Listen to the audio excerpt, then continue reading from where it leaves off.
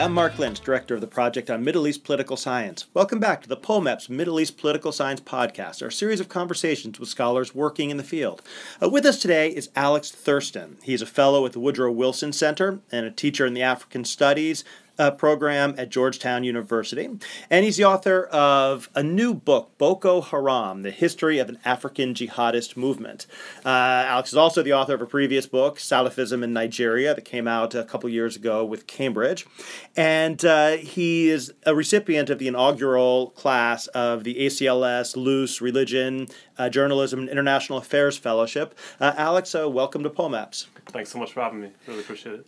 So this new book, Boko Haram, tell us a little bit about this book. What were you trying to do when you wrote this book, and what do you think the major contributions of the book are? So this is my attempt at a documentary history of Boko Haram to try to draw on especially diverse written sources to reconstruct the trajectory of the movement from the time when the founders were growing up in Nigeria in the 1970s up to as close to the present as it was possible to get.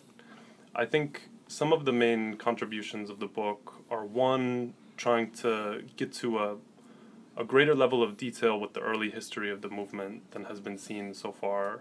And then second, to try to balance some of the internal sources of the movement, the propaganda, the manifesto, etc., with some of the countertexts and some of the other coverage in order to try to get a more three-dimensional picture of how it evolved. And it's really interesting to me reading this, getting a sense of how far Boko Haram came from its original roots to what I think people in the West first encountered with Bring Back Our Girls and this kind of really extreme stuff. Let's go back to the early period and where Boko Haram actually comes from. And you have this very interesting chapter in the book where you describe how it's rooted in some of the kind of the mainstream politics in northern Nigeria at the time. So tell us a little bit about the roots of Boko Haram. Yeah, this was one place where I tried to be very careful in the book, and where I want to be careful here, because there is significant overlap between Boko Haram and some of the mainstream forces in northern Nigerian society and northern Nigerian politics. But that overlap, of course, has receded in recent years, and some of the actors with whom Boko Haram initially shared some ideas have all condemned the movement. And so, I don't want to sort of say that because there was that initial overlap that other people are responsible or complicit in Boko Haram's violence. But at the beginning, in the early 2000s, we can say there were a couple of forces that indirectly contributed to the rise of Boko Haram. One was the mainstream Salafi movement in Nigeria. So these are people who are not jihadists, who don't endorse the overthrow of the secular state as Boko Haram does, but they provided a set of rhetorical styles. They provided an infrastructure of mosques and teaching circles and so forth that the founders of Boko Haram were able to use to aid in their initial rise. The second kind of force that's worth highlighting is just northern Nigerian politics, and especially the movement to implement Sharia in northern states between 1999 and especially 2003. That was a context where Mohammed Yusuf, the founder of Boko Haram, had some of his first opportunities to really come to prominence as a public figure. So he served on a committee to implement Sharia in his home state of Borno. And he also, was able to most likely benefit from an alliance with an electoral candidate in the 2003 gubernatorial election in his home state. Now, when you say the campaigns to implement Sharia, what is the background of this? Why is this an important feature of northern Nigerian politics at this time? So, this is one of the most important developments in northern Nigeria in post-colonial times. One thing that's worth mentioning first is that Nigeria, much like the United States, has a federal system which gives considerable power to state governments. Also worth mentioning is that at independence in 1960, there were considerable divisions, cultural divisions, political divisions, historical divisions between northern and southern Nigeria. At that point, northern leaders made essentially a compromise with their southern counterparts that the scope of Sharia would be restricted to family matters, personal status issues, divorce, inheritance, etc. In 1999, when Nigeria returned to civilian multi-party democracy, there was a major call in the north for the application of what people called full Sharia, so Sharia including, criminal penalties and so forth. There was a major call for that at the state level. And so between 1999 and 2003 especially, there were, codes promulgated in different northern states to try to achieve that goal. And it had mass popular support and a lot of support from scholars and so forth. And one of the points you make is that kind of religious ideas were in wide circulation around this time, that this was not something which was on the margins. Definitely. And another point that I try to make in the book too is that from the 1980s onward, there had been real skepticism about the value of Western style education and about the moral effects of that. So in the early 2000s, when Mohammed Yusuf and other people around him were coming to prominence, by calling for Sharia, by attacking Western style education, they were not completely out of the mainstream. And again, the implementation of Sharia, and especially the creation of all kinds of committees and public fora and other things in the States, gave opportunities to people like Yusuf to have maybe more of a platform than they would have otherwise. You describe it in the early days. You describe Boko Haram as a mosque-based movement, not a movement-based movement, or it's mosque-based, not movement-based. So what do you mean by that?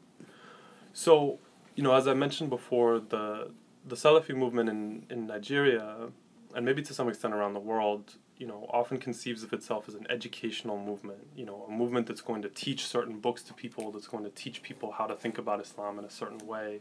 So across the north, at this time, there were all kinds of study circles, especially in mosques. So Yusuf came up as part of that, somebody who would teach different books, and so in the early 2000s, when he was most likely kicked out of various mosques, he ended up establishing his own network of mosques in the city of Maiduguri in northeastern Nigeria. Those became centers for him to teach, but also for him to distribute, microcredit schemes and other things like that. And this eventually kind of rallied a mass audience of people around him. So it wasn't necessarily that people were getting, membership cards and so forth, but just that there was this network of places where you could come and either study or receive a loan or have some other form of contact with him. So how does this then, what sounds like a relatively mainstream movement, set of ideas and figures, how does it turn to violence? So one argument that I make in the book is that Yusuf was pulled in at least three different directions at the same time. One, he had this major attachment to the mainstream Salafi movement. Two, he had these kind of political ambitions and contact with political elites in his state. But third, from an early point, there was a group of very hardline people around him. And so for a time in his career, he was able to try to balance between those. But even from 2003 on, we see some of those hardliners possibly breaking with Yusuf, but in any case, going to rural northeastern Nigeria, establishing a community that may or may not have been a jihadist training camp and quickly clashing with authorities. So from an early point, there was a segment of people around him who wanted to engage in jihad, who wanted to engage in violence. And eventually he was no longer able to balance between those different forces. In particular, the way that he tried to distinguish himself through preaching was by adopting these two signature stances. So his opposition to Western-style schooling and his opposition to secular government, and especially to Muslims working for a secular government. Those two stances really introduced tension between him and his mentors in the mainstream Salafi movement.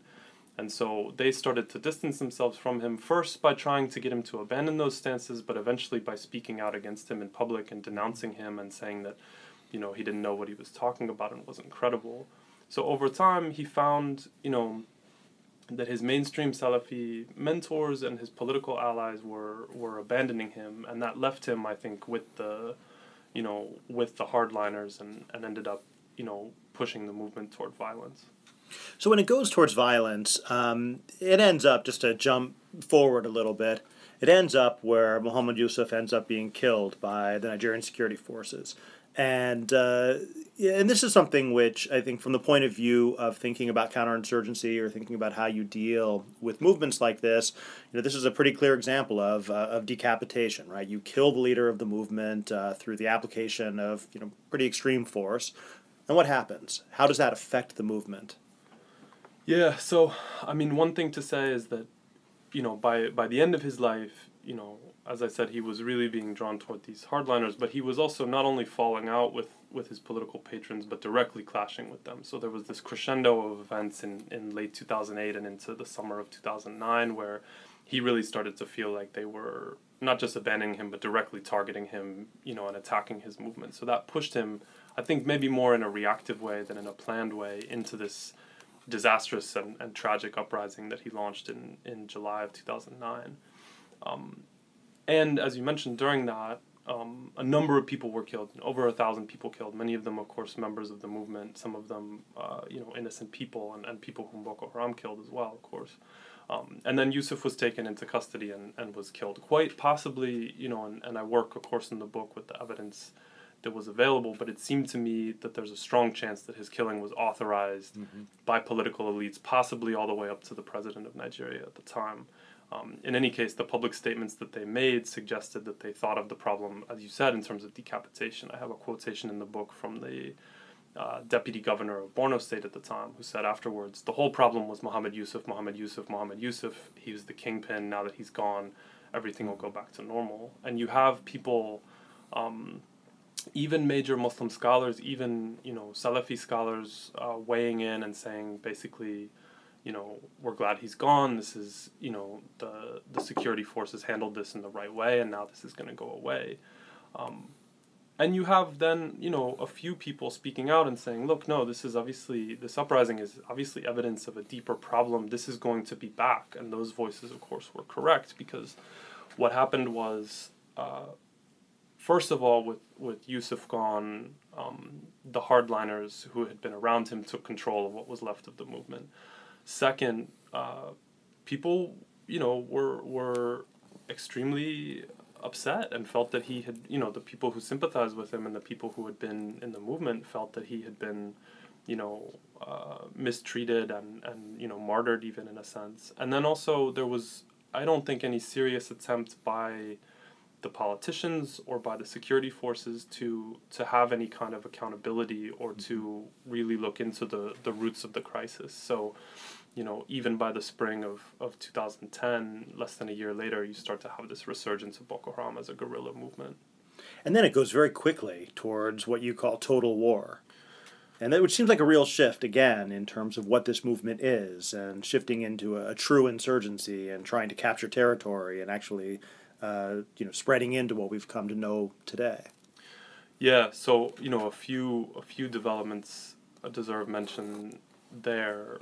One, of course, is that the Nigerian security forces again responded after the movement resurged with a very heavy-handed repression. That included, according to everything that's been documented and known, that repression included systematic violations of human rights, including of the human rights of innocent people.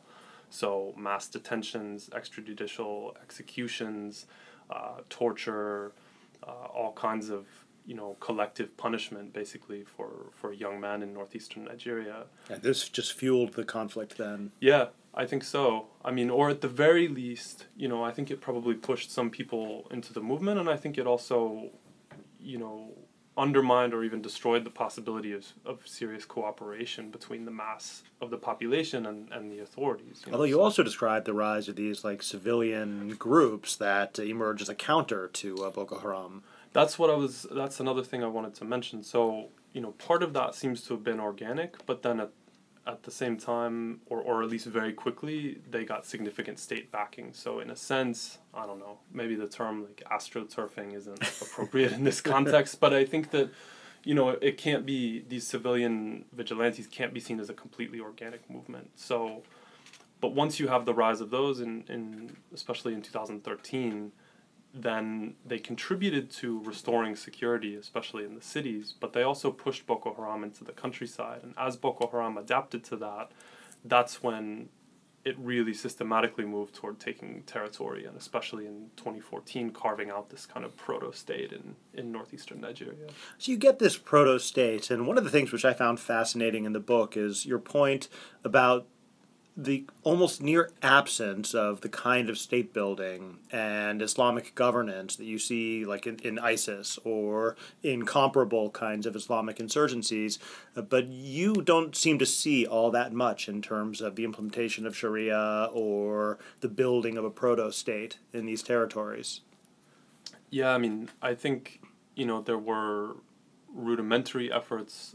Voice of America has obtained a number of hours of internal footage, that show, punishments being handed out and so forth. So there was Sharia at that kind of level, but no, from what I could tell, really state building, no institutions, no real attempt to provide services, more kind of a predation in a lot of cases, destroying things, looting things, vandalizing things, killing people, conscripting people, forcing women to be, wives and so forth, as is really well known.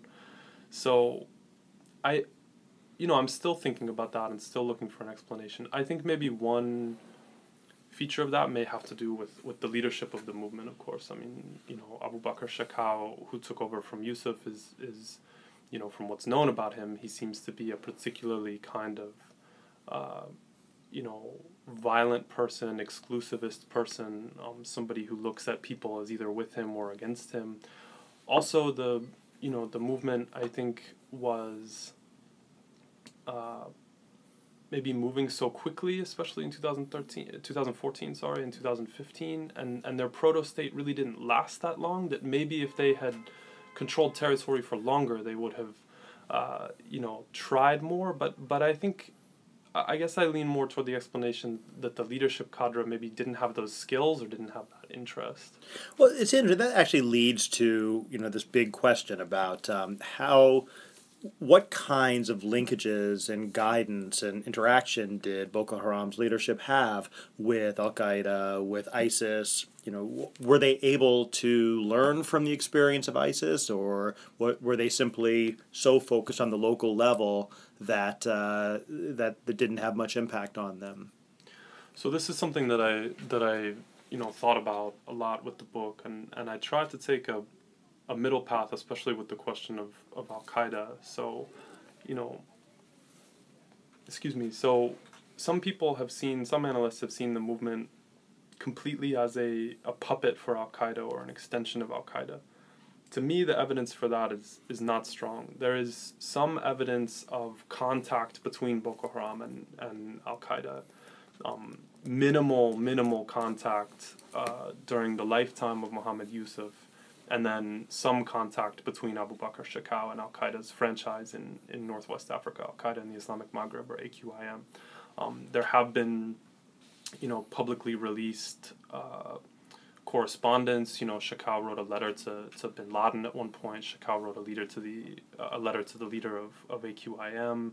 AQIM seems to have sent them something like 200,000 euros in the spring of 2010, or maybe in early 2010. So there was this contact, but also from a very early point, it seems that the AQIM folks and the kind of people around Shekau who had these contacts with AQIM were very upset with Shekau and found him very difficult to control. So from an early point, he seems to have done what he wanted to do, and have bucked any kind of attempt to impose authority on him from the outside. In terms of ISIS, Shekau pledged allegiance to ISIS in March of 2015. I think part of the reason for doing so was that they were at a particularly weak point. So they had carved out this proto-state, but then the armies, particularly of Chad and Niger, had invaded and had kicked them out of a bunch of places. So they were, on the run. They had lost a lot of territory.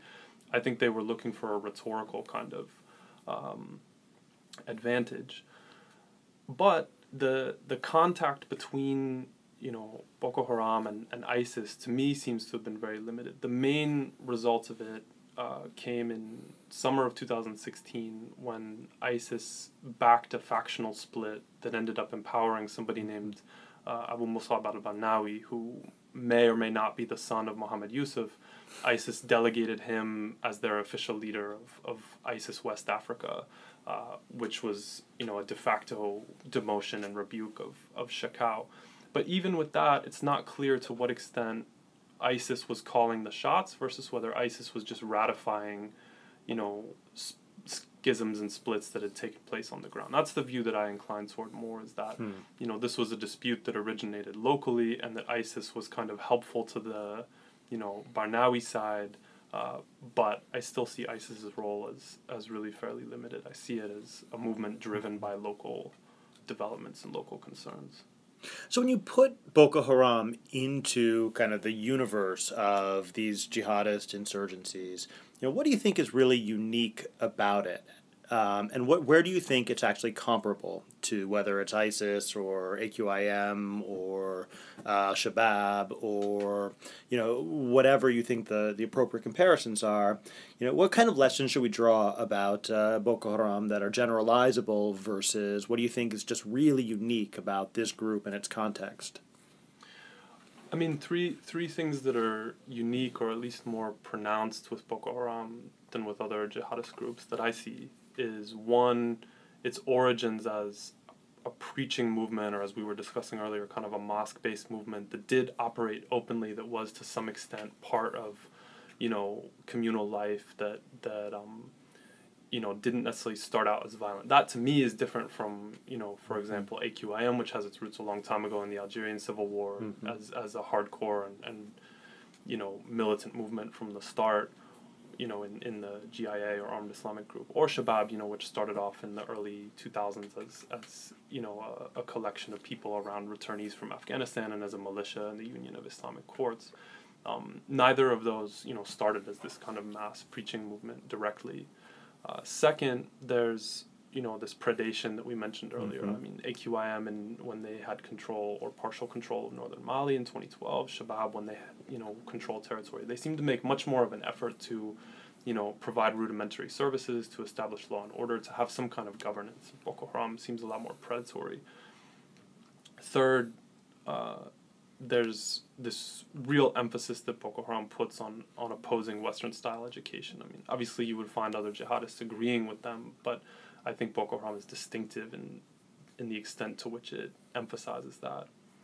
In terms of what they share, I mean, I think one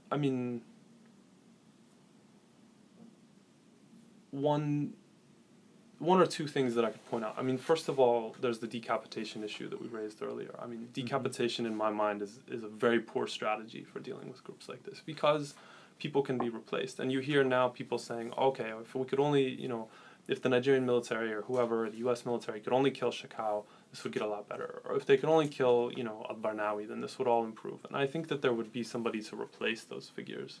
So that seems broadly applicable. I mean, even major figures who have been killed in the global jihadist movement, Bin Laden, al-Wahayshi in Yemen, and so forth. I mean, those figures have been replaced, at least to some extent. Another thing then is that, these groups are just very hard to completely eradicate. A proto-state, a territorial holding that they carve out can be broken, can be destroyed. I mean, it may take several years, as in the case of ISIS, or it may take a very short time, as in the case of, Boko Haram's proto-state was basically, broken up by, again, the Chadian and Nigerian and Nigerian militaries in a couple of months. The AQIM proto-state in northern Mali was destroyed in a couple of months in early 2013.